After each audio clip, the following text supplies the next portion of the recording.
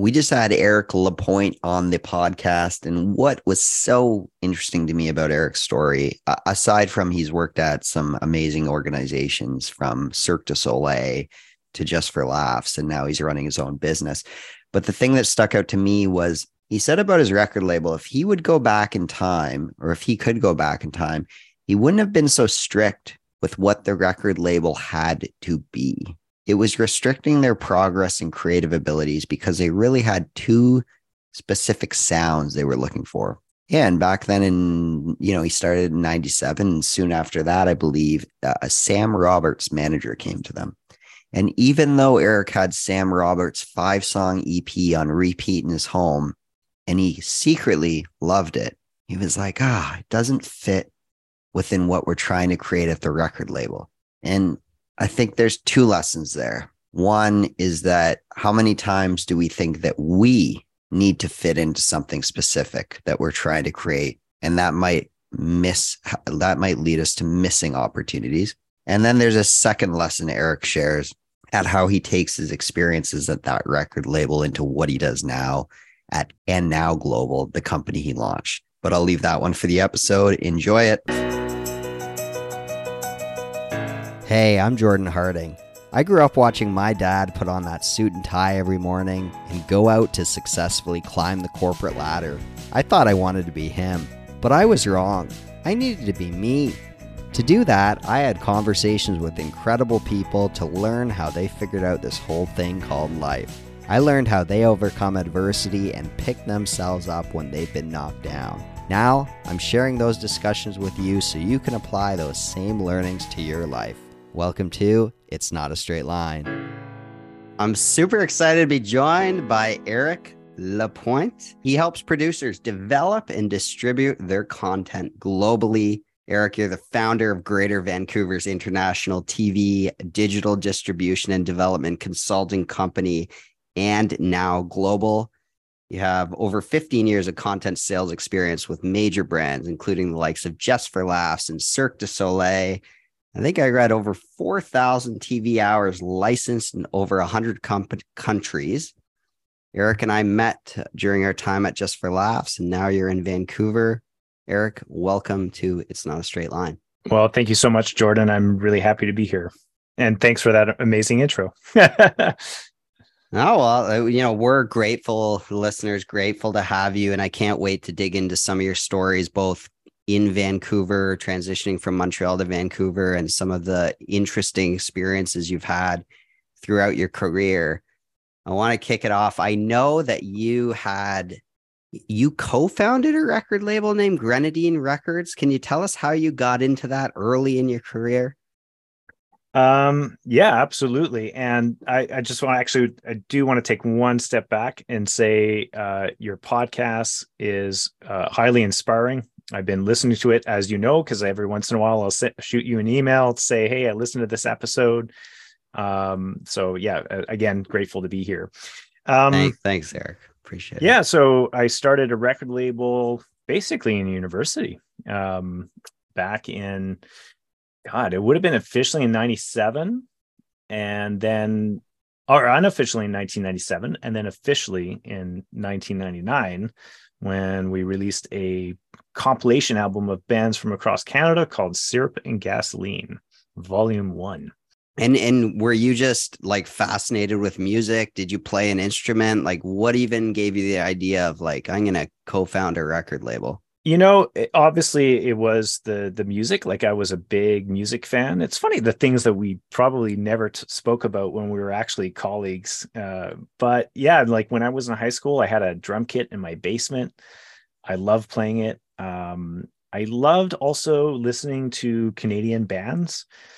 And slowly but surely, as I got older in high school, as I got closer to grade 12 and back then OAC in Ontario, I started listening to like more underground bands that were a little bit more obscure. They were harder to find out about it. And there was something really intriguing about that. And this is going to totally age me, but like there's this one band out of Halifax that I absolutely love called Sloan.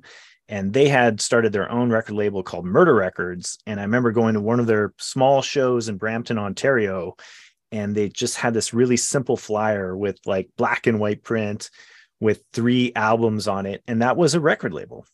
And so as a high school kid, you look at that and go, I can do that.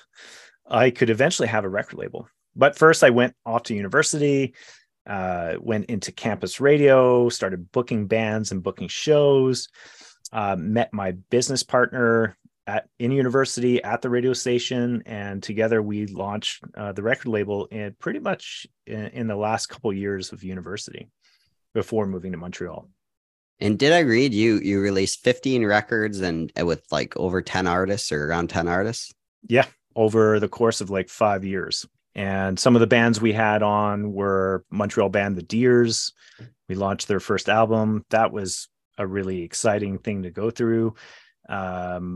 And we also had this French Canadian band called Les Séquelles, who were kind of like this 60s garage rock band that for some reason or another, like they resonated with people in Ontario and even in college radio in the United States, where they ended up charting. It was like, I think they were our number one charting band, was a French Canadian band. No way. On college radio in the States. Yeah. So Eric, I went back. Eric has a podcast, as we'll speak about, the Global Vid podcast. I went back through your YouTube and I saw a titled one that was like Regret. Mm-hmm. And it had the lyrics of Sam. Yeah. And it had the lyrics of Sam Roberts Band, a band I've seen actually live about 4 or 5 times. And, you know, you said things about break your own rules. You were talking about a regret. What was the story around that? And what was your learning? You know, I was just thinking about this a few days ago, and I don't know why, but if I could go back in time, how many times have I said that in my life? But if I could go back in time, I wouldn't have been so strict with what the record label had to do. And it was restricting our progress, and it was restricting our creative capabilities because we had this one specific or 2 specific sounds that we really loved.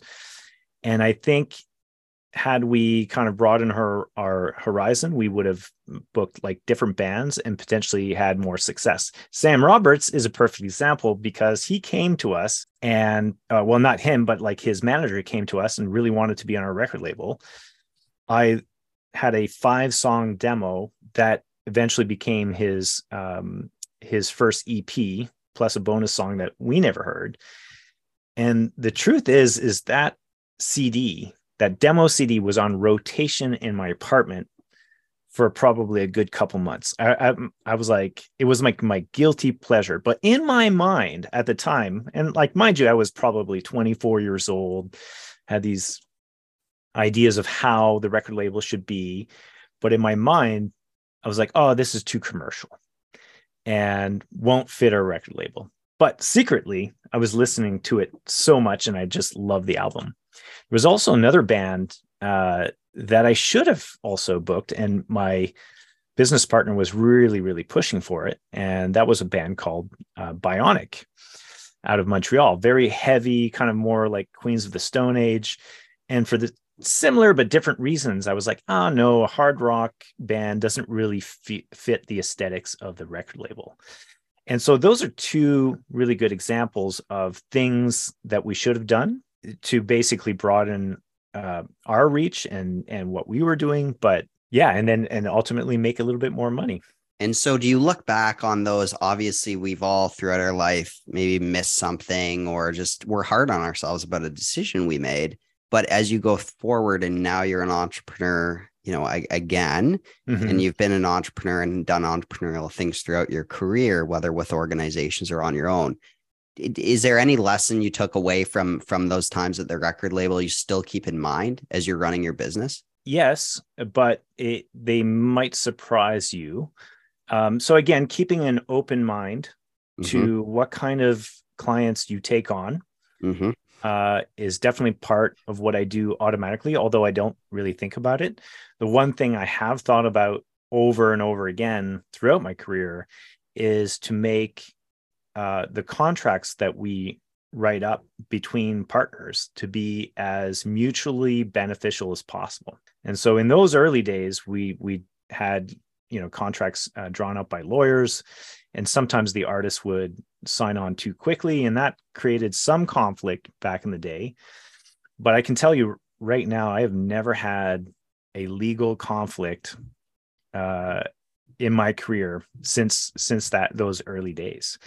And it's always about like making sure that you're creating these really if it's working with artists, you would call it artist friendly. But if you're working Mhm. with partners, making sure that those contracts are win-win.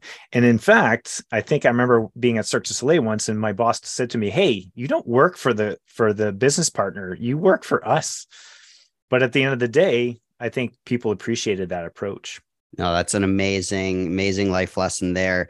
Eric, why don't you walk us through kind of your career in Montreal? Like to me, even as somebody who worked with you, it's just like, how did you get into content sales and doing these content deals across the globe? I was fortunate enough to be at a Just for Laughs festival with you, and you're introducing me to Comedy Central Italy or Comedy Central from another country. And I'm just like, how did you get into this space?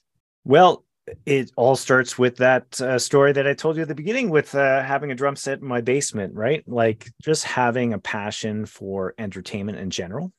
And I did deviate a little bit for a year. I went into like a marketing job that wasn't actually a fit for me, and it was in like the supply chain industry, which not the sexiest industry in the world. And but when I saw the posting at Cirque du Soleil, I jumped on it right away because they were looking for somebody to do the sales of their record label and to do Oh, sales for in the United States and in Canada. And this was back when retail sales were still active and people were still buying CDs. iTunes was just starting, so we were starting to track the sales there with the downloads. But this was like basically 2004. I started working at Cirque du Soleil. Honestly, I loved it there. It was a great place to work. They had a really great working culture. Probably similar to the things we hear about with Google and all these other, tech companies in the States. Cirque du Soleil had just an exceptional culture. And so it was fun to work there. And there I did get to try different things because, when you work for a corporation and I don't know if many people realize this, but Cirque du Soleil at the time had like 4,000 employees and or artists working around the world. When you work for a corporation, the reality is you do a lot of different moves. Sometimes it's not your choice, right? It's like all of a sudden, after a year and a half of being in the music department, I found myself in the sponsorship department while still handling the music files. And then it wasn't too long after that, maybe a couple of years later, I was in the branding department. But there was a point where one of my bosses looked at me and said, "You're a content guy, right?" And just saw how much I enjoy doing the music stuff way more in sponsorship, way more in the branding. And there was an opening in the TV department at Cirque du Soleil to sell our shows that we would film or our documentaries that we would film. And so he offered me that opportunity. I didn't really think about it too much at the time, but looking back now, that was a real turning point in my career because it introduced me to the TV business and it immediately introduced me to this international business. So when you're asking like, how did I get into the content business internationally? It all started with that ask of, do you want to replace somebody who's just left in the interim? And once I started dealing with people internationally, distributors and broadcasters, I didn't want to let that go. It was just too much fun. and so first of all, when you think about music in Cirque du Soleil, what type of music? Like, is it the music from their shows? Like, I'm not sure I Exactly. even, Yeah. oh, okay. So each show had its own soundtrack, but written by a composer. Normally, it was highly influenced by world music and jazz, but also, you know, again, there's kind of like full circle here, very similar to what I was talking about before with my own record label.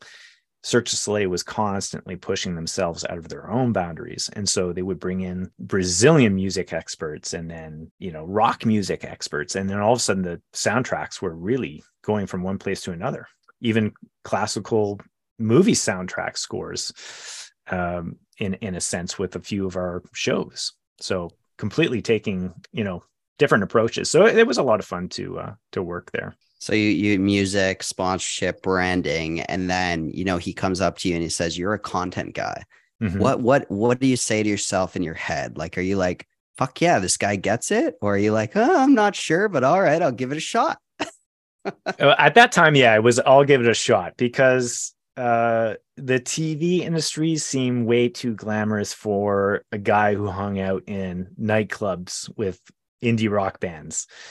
So, and my only experience on the TV side before getting that offer was being invited to an award ceremony in Montreal, and everybody was dressed up to the nines. And I was like, oh, it's nice to be here, but somehow I don't fit.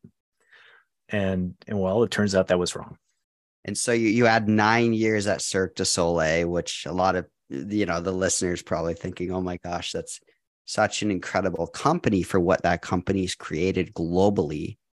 And then you go to Just for Laughs, the world's biggest comedy festival, Just for Laughs gags. There's content all over the globe. I remember it on over 100 airlines, I think was what we used to say. Mm-hmm. So you're dressed to the nines. You're like, this is cool. You're in that space. And then you end up on the international comedy space, selling content there. What was the move there? How'd you get there? Just for Laughs? Well, first of all, I was always a fan of Just for Laughs. I still am.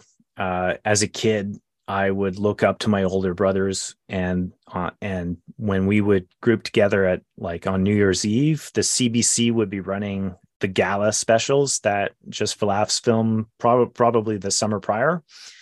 And I just remember that experience of sitting down as a family, watching comedy, having some laughs. I just fell in love right away with stand-up. And as I was working at Cirque du Soleil, I was constantly studying what Just for Laughs was doing, because I always felt like they were innovative. First of all, they were a much smaller company, and they were TV focused. Like, I don't have the exact numbers, but I think about 50% of the business that comes from Just for Laughs is TV focused. And the other 50% is festival focused, whether that be sponsorship or ticket sales. So TV was so important. Whereas at Cirque du Soleil, TV was like an afterthought. In fact, sometimes we were at kind of unwelcome part of the company, because they would sell more tickets of one show in Vegas, for example, in 1 week than I would make, or that our department would make in 1 year. And so if you are proudly saying, hey, I've got this TV deal in Poland, well, you might have a problem, because, is that show going to annoy the local show promoter who's trying to sell ticket sales, and will have this perception that by airing, even though it's another show that might be airing on TV, there's this perception that it will take away ticket sales. That couldn't be further than the truth, but there was that two schools of thoughts at Cirque. So with Just for Laughs, I was constantly looking at what they were doing from online with their TV specials and whatnot. And I thought, or in airlines, as you mentioned, and I thought, this is what we need to do more and more. So when the opportunity came up and I saw a posting there again, it's kind of like I knew I would get that job. It wasn't easy. I had to go through did you 5 know or people 6 there? interviews, by the way. Did you know people at the time there, Eric, or were you just studying them as like an outsider? Yeah, I met with Bruce Hills actually over lunch, because he connected with me on LinkedIn, and I think I responded and said, hey, let's grab coffee or lunch sometime, and he said yes. I mean, knowing who he is now, that totally makes sense. He's a total networker, and he will meet with whoever he can whenever he can. But at the time, I was like, holy shit, I'm going to meet with Bruce Hills from Just for Laughs. But that was a different department. The international sales department was in a different was under a different vice presidency, and so I think it might have been, I don't know, a year later or something like that. I saw the posting, I applied, I got a call the next day. And it's one of those things where you just look at a job posting and okay, this was like written for me. And that rarely happens in life, but that time it did. And so I got a call the next day, and the whole process went pretty fast. Although I did have like 5 or 6 interviews in total, but the whole thing took basically a month from start to finish. That's amazing. I think it's so cool how you were looking at what they were doing from an outside. And yeah, Bruce is a networker. Shout out to Bruce, who hired me at Just for Laughs as well, and is known for launching some of the biggest careers, whether he was involved in the beginning with Dave Chappelle or helping Kevin Hart build out his team. He's quite an incredible individual and force in the comedy space. Eric, with Just for Laughs, I think you were a senior director there. Correct me if I'm wrong, but you were there for 3 years, and then you decided you're going to move to Vancouver. And what was that like to make that decision to leave behind 2 big entertainment companies you worked for in Quebec and to move somewhere totally brand new to you? Are you trying to depress me, Jordan? No, let's bring it up. No, here you are, 5 years later. That's why you weren't a comedian at Just for Laughs, right? That's why I wasn't a comedian? You weren't. I don't know. It's all good. Yeah, it wasn't easy. That turned out to be my dream job. I loved it. I traveled around the world. I really got to know the broadcasters directly, as opposed to at Cirque, I was still working through distributors. So I had some contact with broadcasters, but not to the extent that I did. And then I got to work with comedians and the Just for Laughs gags franchise. I mean, that was just too much fun, but it was a family decision, right? Like, so my wife, her father was ill, and we kind of decided, we're going to go and support the family and move to Vancouver. But yeah, it wasn't an easy decision. I certainly thought about it long and hard, but it got to the point where like we couldn't stall it anymore, and we had to make a pretty drastic decision quite quickly. And I remember like I literally knew like 3 people, so my network was pretty much nil.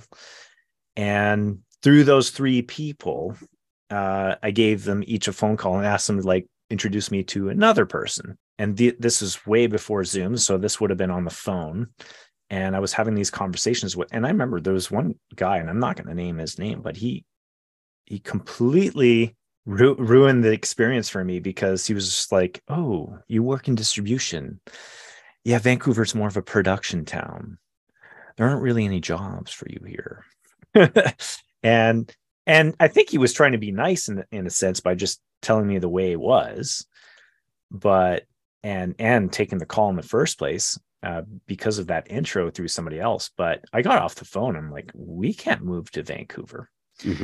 But then I called somebody else that I knew in the business for a while as well. And his name is Brad Danks from Out TV, which is pretty much Canada's only privately owned TV channel in Vancouver. And he was way more positive. He was like, you bring a whole different set of skills to this city. You will be welcome. It's not going to be easy, but knock on every single door you can. And eventually somebody will say, "Oh, you're here." And Wow. And be happy that you're there. And that's kind of what happened, right? So I had to like just say, okay, I don't know where my next job is. What am I going to do? Like, I really didn't know. The one good thing I did have is I did have a contract, a short-term contract offered to me by Just for Laughs that would give me of my footing in the city. And I certainly hoped to renew that in all transparency. But there was another situation that happened at Just for Laughs that in 2017 that made that impossible. But we don't need to talk about that today. People can go read about that in the news if they'd Yes. like. But Eric, you said, are we trying to bring it to a depressive mood? I mean, we all know we're not. And it's not a straight line. And when I thought about your career and you reached out to me, I was like, wow, like Eric worked at Cirque du Soleil just for laughs. Now he's making the family decision to move to Vancouver. You don't have many contacts there and you're calling people. And, here you are 5 years later doing your thing. Did you know at that point, you said you were hoping for that contract to renew. When did you kind of decide I'm going on my own and I'm going to create Anew Global? Or did you always know you were going to create your own thing? I didn't. I was really hoping that I would find a distribution job. Like, so speaking of the title of your podcast, my career in some ways has been a straight line. But yet it hasn't. Like, remember I said I had a marketing gig in the middle that was kind of a deviation. But then when you look at Cirque du Soleil, you look at my resume, you go look at record label, Cirque du Soleil, Just for Laughs, and even the consulting company now, it looks like a straight line, but it's totally not. And moving to Vancouver was a total step back, in my career. Like in fact, it was career suicide in many ways. So no, I didn't know what was going to happen. What I did know is that I started getting approached by some other people, and they were hoping to hire me. And then I started looking around Vancouver, and I was networking like mad. The first thing I did when I moved to Vancouver was basically like have probably 5 meetings a week with people, either coffees or lunches, and just network like mad. And that led me to my first consulting client, but I didn't know if they weren't ready to sign on the moment my contract with Just for Laughs was ending. I guess as a kind of a backup, I started designing my logo and thinking like, what's the name of this company going to be? What's the mission of this company going to be? And preparing myself for that. And here's another learning from the record label days with Grenadine is that I realized I had to have a day job, like especially when you have kids and everything. I had to have something that would sustain me and the company. So basically, I had an offer from another company, and I just said, I'd rather you become a client, and we'll work. I think I was working with them like 15 to 20 hours a week, more or less. Did they want to hire you full time, Eric? And you were like, hey, let's work out a client relationship. Yeah, they did. And I just wasn't there anymore. And it was a Quebec company. And I just felt like it'll be better if I use this as a stepping stone. But again, when I ran the record label, as soon as we, got our funding with grants and whatnot, we went right into it full time. And looking back, I could have stretched that way longer had I had like a part-time job to help sustain and pay the rent and whatnot. In this case, I had no choice. I have to put food on the table. I have to, provide for my family. So it wasn't an option. So basically with that in mind, I already was starting to be a consultant at that time, but I didn't want to be one. I wanted to have my own distribution company. And that's basically what I launched after my contract ended with Just for Laughs. Was the distribution company? Like your own. So Anew Global became a distribution company and a consulting company at the same time. And the name, I think it's very creative, but is it about how you're taking content global? Is that? That's exactly what it is. Yeah. In fact, it's highly influenced by where I live now, because what I noticed was a community of TV and film producers that were really good at producing and either did stuff for like production service work for Americans, because a lot of companies from the States will come up here to film, and then I was like, okay, but here I am, like that first guy said, here I am, I'm here to help with distribution. You guys do great content, but now what? And that's how, I think it was my wife that came up with it, because I was kind of like, I think that's what probably I said. I said, now what? And then my wife looked at me and said, you could call your company Anew. And that was it, and finally I found out there was another company called Anew Media in New Jersey that were kind of like a film crew. And I'm like, I can't call myself and now, because it's taken. But then again, if you add a third word, it's up for grabs. So I called it And Now Global. I think it's brilliant. I love the name. It's very creative and it fits really well what you do. And I think it's also funny how that gentleman who spoke with you, and whether he was trying to bring you down or bring you up or just being straight honest, he's like, hey, it's a production town, but the opportunity there you seized was, hey, I can bring my skill set and help people. Because just because the town's one thing or the city's one thing doesn't mean that other part of it can't exist or you can't start that. Right. So what about so Eric, and then you're there and you know, the pandemic hits. And I know you said to me the pandemic was a tough time starting out in the business. What was that like and how did you sustain yourself? Well, thankfully, one of my contracts with the Vancouver animation studio called Global Mechanic, that started in September of 2019. So we were off, and I was super excited about that job because now all of a sudden I found myself working in animation.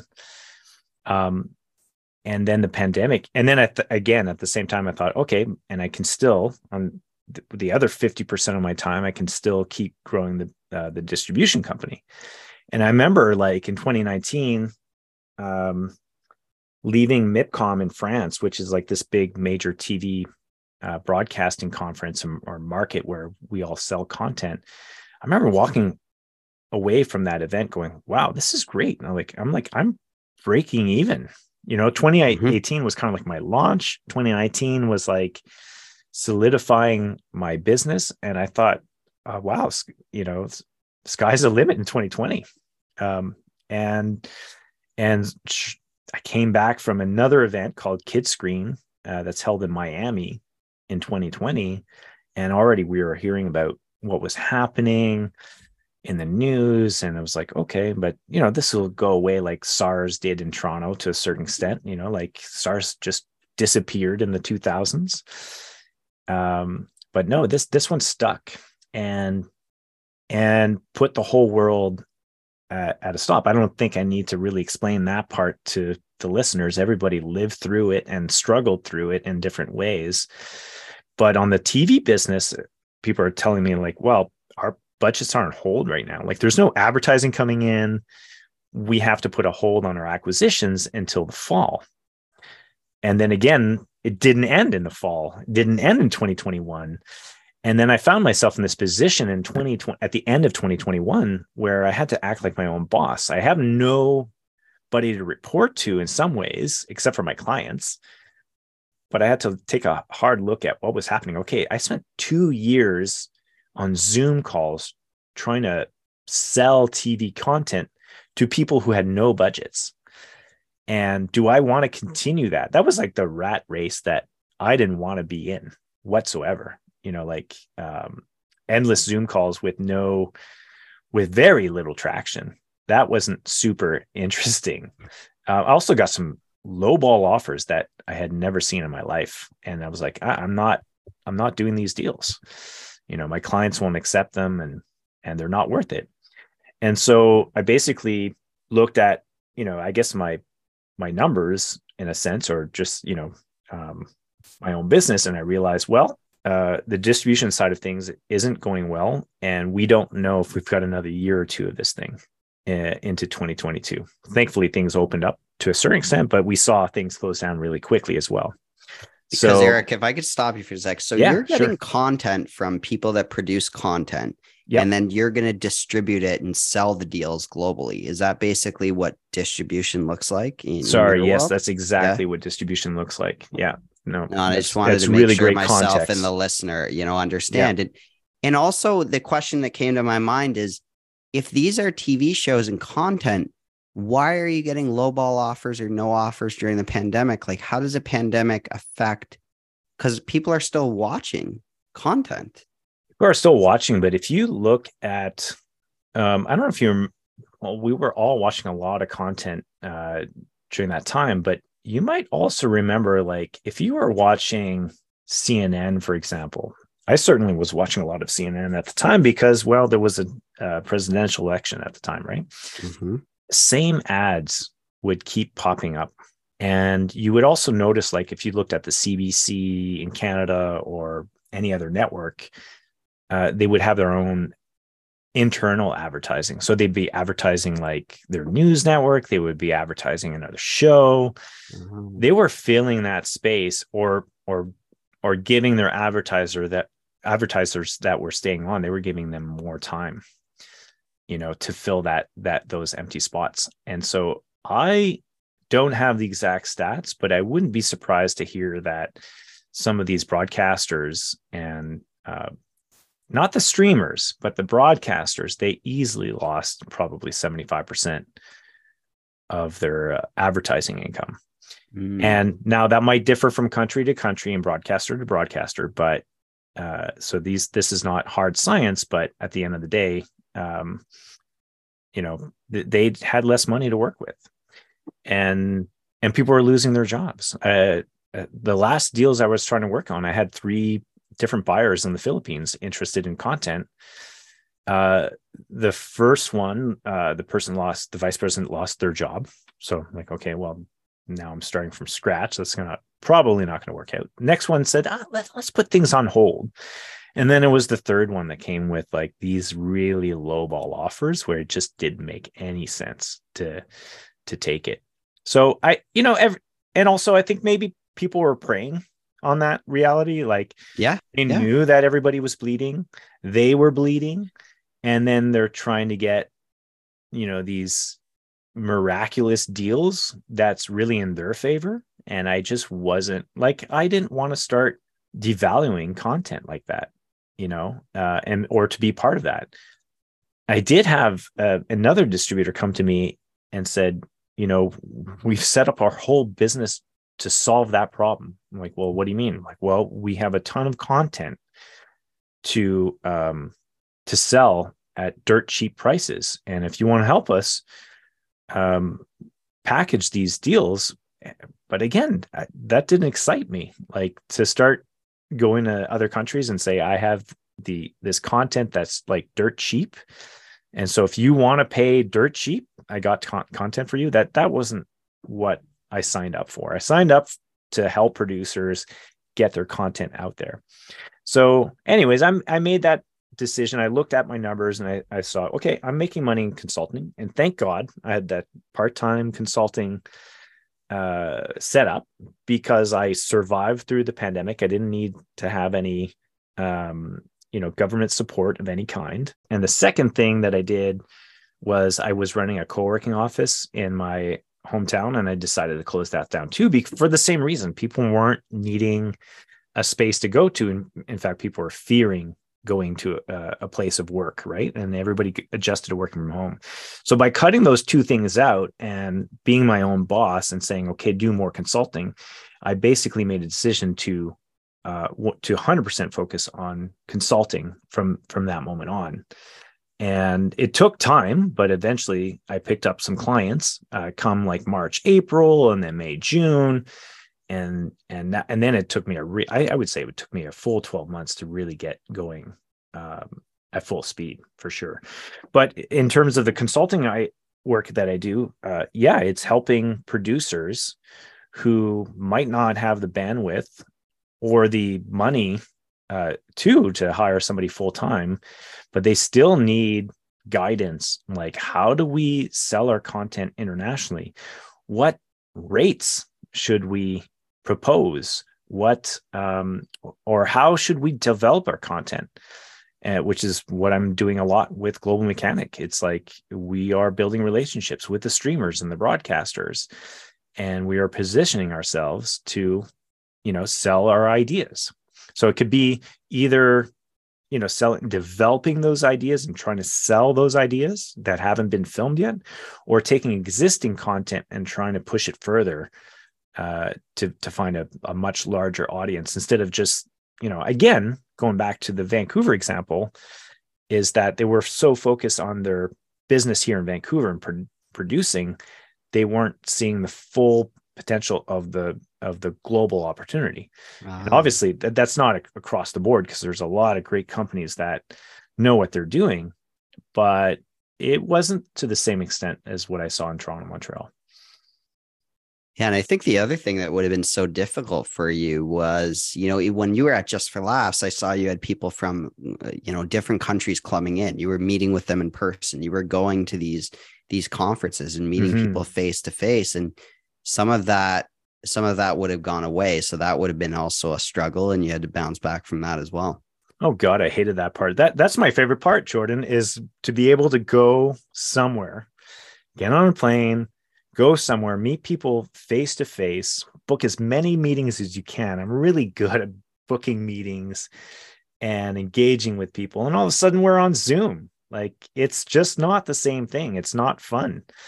And I didn't mind it in the beginning. I kind of embraced it. Yes. But after 2 years, I was like, okay, enough of this. Let's get back to real life. Let's start going out there again. Mind you, I was still paranoid and wearing a mask all the time. But anyways, nonetheless, I wanted to get out there again. There's nothing better. There isn't anything better. And, so Eric, with your business and now global, like anyone listening to this, what do you kind of see over the next year? Like, what are the clients you want to work with, and how do you want to expand yourself and your business? Oh boy. That's a good question, because at this stage I'm full. So I've got a full slate of clients, and the first learning was how to become a consultant in the first place. Second learning was how to embrace the word consultant, because I always had a negative view of that word for one reason or another. And now that I'm like booked up, well, how to sustain that, because contracts do come and go. Some of them are short term, some of them are long term. And how I think the trap I'm in now, and this is a good trap to be in, Jordan, so I don't want to sound like I'm complaining, but I'm totally maxed out on time, and perhaps I'm undercharging. Yeah. And so it's like there's no way I can continue the level of work that I'm doing now for the next 12 months. So I think for me, in the next 12 months, it's really going to be looking at which contracts I take on. Is there long-term potential with each of these new contracts, and start to, push my rates up, and find maybe a better balance, maybe perhaps have fewer clients. And that way I can also focus more on the ones I do have, instead of like just burning the midnight oil, which is, what my family might tell you I've been doing lately. What about, have you thought about, like, could you bring on some resources, or is it, as a consultant, Eric, you got to be the one like that's making the calls or making the decisions? Like, is there an opportunity to expand with people? I think there is. I just haven't figured that out yet, to be perfectly frank. And that will be part of the adventure. So there's a couple other consultants I've been talking to about collaboration. So that's one side of things. Recently there was somebody that approached me, and I said, I'm fully maxed out, but if you want, I can subcontract that. Yeah. In fact, there's been a couple now, and one of them was like, oh, okay, maybe, but then, it didn't quite pan out. But those are the moments where, like, and in fact, I was meeting with my accountant today, and he said the same thing. You need to learn how to charge more now. But because we're getting new interest, then and you're in a position, once you're full, you're in a position to start offering, to start asking for a little bit more money, as opposed to when you're starting off from scratch and you don't have one consultant client yet. You're not in that same position, so you have to, go climb back up that ladder all over again, right? Which is not a straight line. And so, speaking of that, would you ever, do you enjoy working on your own now? And could you ever see yourself going back to an organization like you did in the past? I absolutely enjoy doing what I do. It is a lot of fun. Didn't think I would even like working from home, but it's worked out. So that part's fine, but I am a pretty social being. So, when you're talking about, could you bring on other consultants? Could you find help? Those are things that would probably make life more fun. And in terms of like, could I see myself having a job again? Sure. But this is the part where I'm like, I don't know anymore. It's like I'm having too much fun, and despite the additional hours of work, there is a freedom to it. Like if I want to go to the gym in the morning and I have nothing in like no meetings in my schedule, I just do it. If I want to go pick up my kids from school, then I can just do it. Like there's nothing stopping me unless I have, things already on the schedule. So, or just deciding, I'm going to go work from the coffee shop this afternoon, like simple things like that. Or take a day off if you want to. The reality is that those things actually don't happen that often, except for the gym. I'm finally doing that regularly. But the other stuff does, happen a little less because you are busy. Yeah. But there is this freedom that, you just can't get when you're glued to a desk at a specific location. But I do miss, dealing with people like you, Jordan, like when you would come and to Montreal and we would get to dialogue, and then there's the whole floor of staff. And even though we were from different departments, there was dialogue, and there was, there's also like cross department conversations of like, oh, maybe we could do this and maybe we could do that. And, technology is still there. We're using things like Zoom, we're using things like Slack, and that's great, but it hasn't completely replaced the ability to work with people. So anyways, I did even think about it in the fall, because in the fall, I was thinking to myself, like, well, what's next? Because I didn't have a full slate yet. I was just like at, 50 to 75%, depending on the month. And things came to me in the fall, and then it got really busy. And so now I'm like, well, I don't know if I want to do that at all. But I guess it's still there in the back of my mind as a backup plan. I don't know if that's a good thing to have a backup plan or not, but I'll tell you this, having a backup plan in any situation in life is a stress reliever.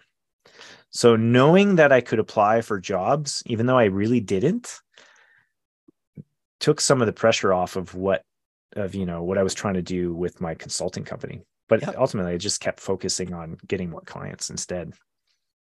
Yeah, I think it's great. My friend John, who's been on the podcast twice, he was in the military in Canada, and they always said, plan that the plan won't go to plan. So It's kind of like, plan about if it doesn't go to plan, what are you going to do next? Right. Because sometimes it does not go that way, but I am glad it's going well for you. Eric, I know you got new episodes coming out on the Global Vid podcast. What should people expect? This will probably come out 2 weeks from now. What's on the docket? Sure. Well, first of all, the Global Vid podcast is really meant for anybody who works in the TV and streaming business. So I'll say that right off the bat. But at the same time, one thing that will appeal to some of your listeners, especially if they work in the entertainment space, is that I also dive into their career backgrounds. And what I like to think about with this podcast is that I'm teaching the younger generation about the TV and streaming industry. And so part of the conversation is like, well, how did you get into this business? How did you, what did you do that was unique that allowed you to get into TV? And so what can people expect? Well, so I've just launched season 3 earlier in February. And it started with new conversations, and I'm trying to branch out a little bit so that it's not just like when I first started the podcast, it was like 100% focus on international TV distribution, which is so niche. Season 2, I started branching out a little bit with newer conversations. I interviewed an associate director from New York City that was telling me about how she started her career from scratch. I talked to another coach and an actress about how not to get nervous when pitching, or in her case, when she was doing casting calls, like she, or what do you call that? Yeah, casting. When she was casting, like she would get, originally she would get all nervous, but she figured out some tools that could, bring that down. So I started expanding on that. And now with this season, I'm like, I want to go. Yeah, it's about the TV and streaming industry, but I'm going to start to deviate a little bit. So the first episode, actually, we talked about data, interesting. And this lady from Poland, her name is Pola Hempovich. She now works for this company called Plum Research that can actually quite accurately track what Netflix is doing, even though they keep all that information super secret, right? That gives producers leverage. If they know what's actually happening, it helps them negotiate their deals better, as opposed to like having zero information at all. Like, oh, we want to do season 2. And Netflix says, well, no, it didn't do well. Because actually it did really well. And we help maintain your subscribers by this much. So you should strongly consider coming back. Then another thing that's happened is I want to dive into a little bit more into the journey stories. And so there was one individual, which I highly recommend you connecting with as well.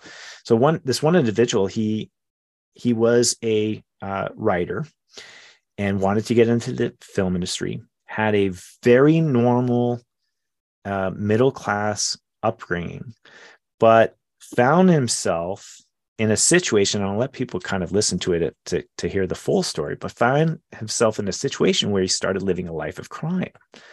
Mm-hmm. And you see, it's like those small decisions that we make in life can go in a positive direction or a negative direction. And that's what I took from that, is that he made some slightly bad decisions that snowballed into a life of crime. But then he completely turned his life around.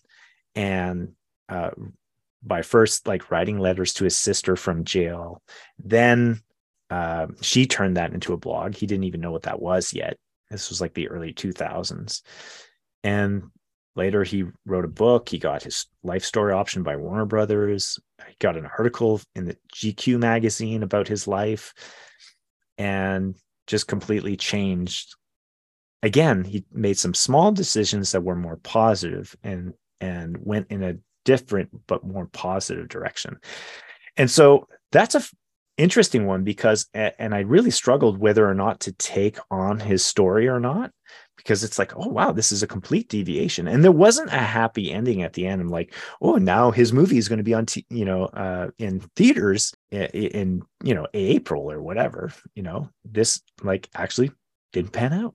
And I think those stories are really important to listen to as well.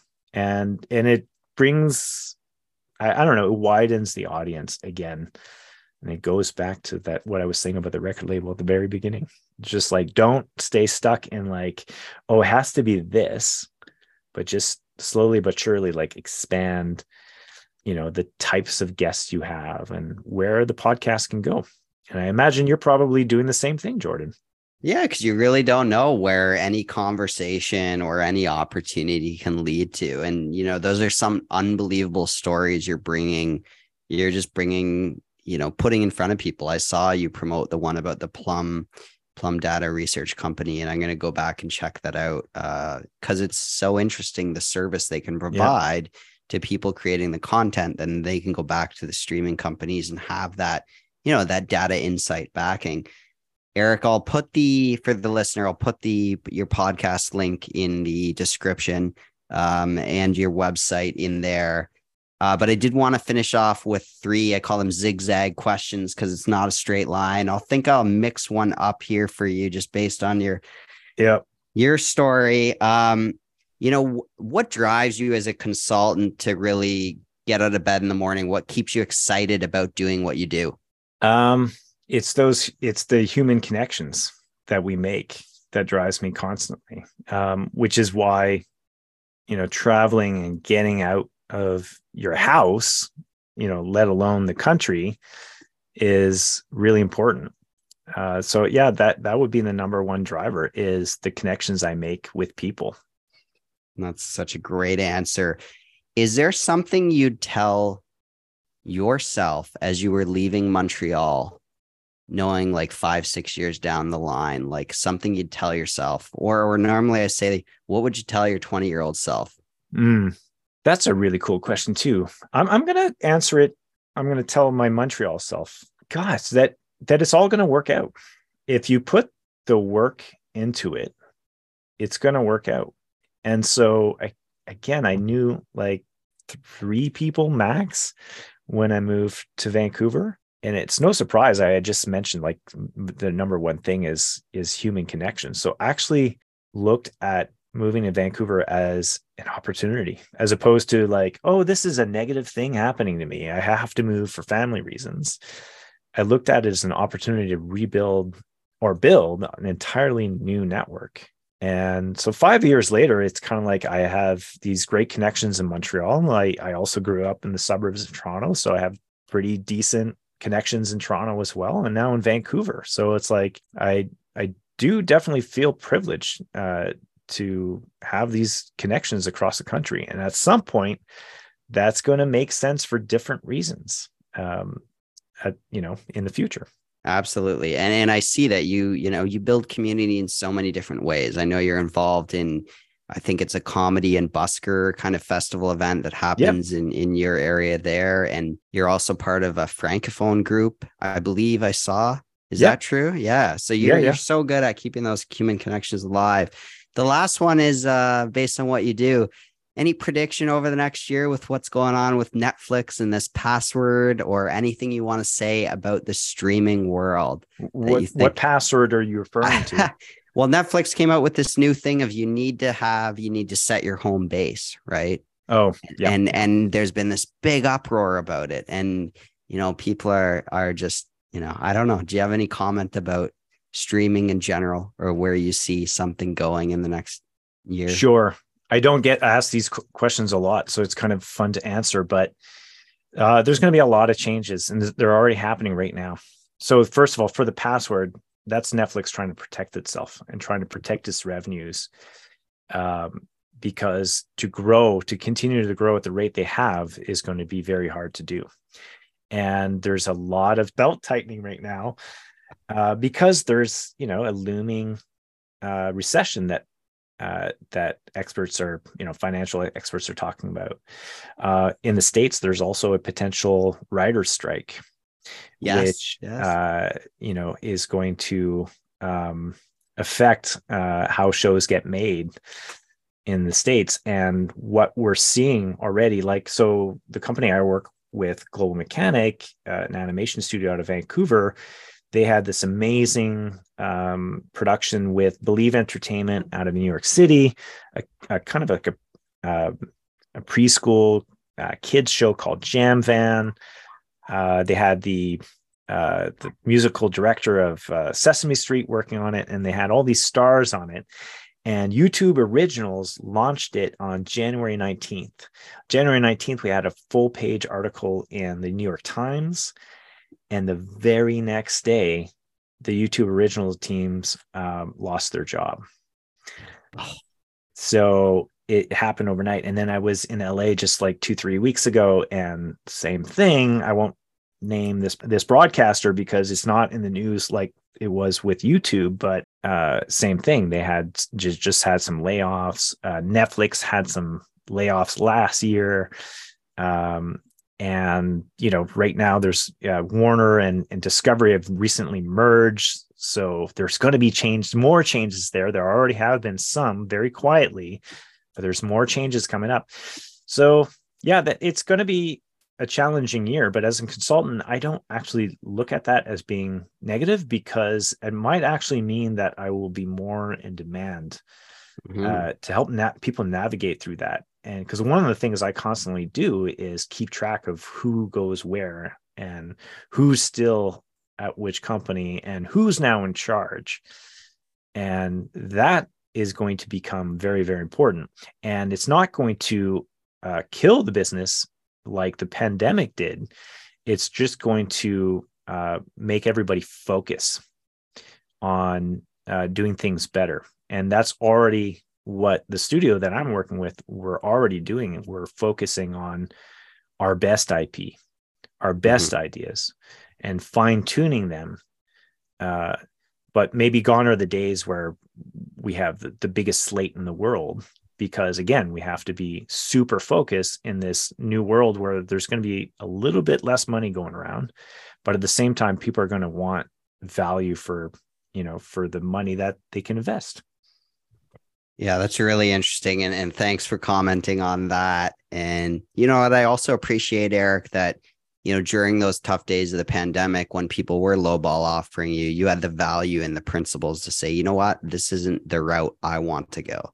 And, I respect that about you. So, Eric, thanks so much for taking the time and being on the podcast and sharing about your career and your business, and all the best with Anew Global and your podcast. Thanks. And same to you, Jordan. I wish you nothing but success with It's Not a Straight Line. As I said in the very beginning, I think it's a great podcast. I think I've referred you at least one person, maybe a few other ideas, but I think it's what people need to hear, especially during the pandemic, right? It's what people absolutely need to hear. They're kind of like my story right now. It's like, it's a big change. So how do we need help. We need guidance. And that's what you're doing. So thank you very much for this opportunity. Thanks, Eric. We'll talk to you soon. What did you take away from our chat today?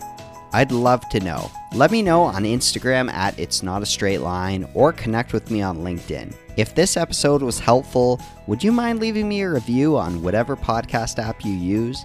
I'd really appreciate it. You can always go back to previous episodes to hear more insightful conversations to help you build your own unique life. Thanks for listening to It's Not a Straight Line. Until next time.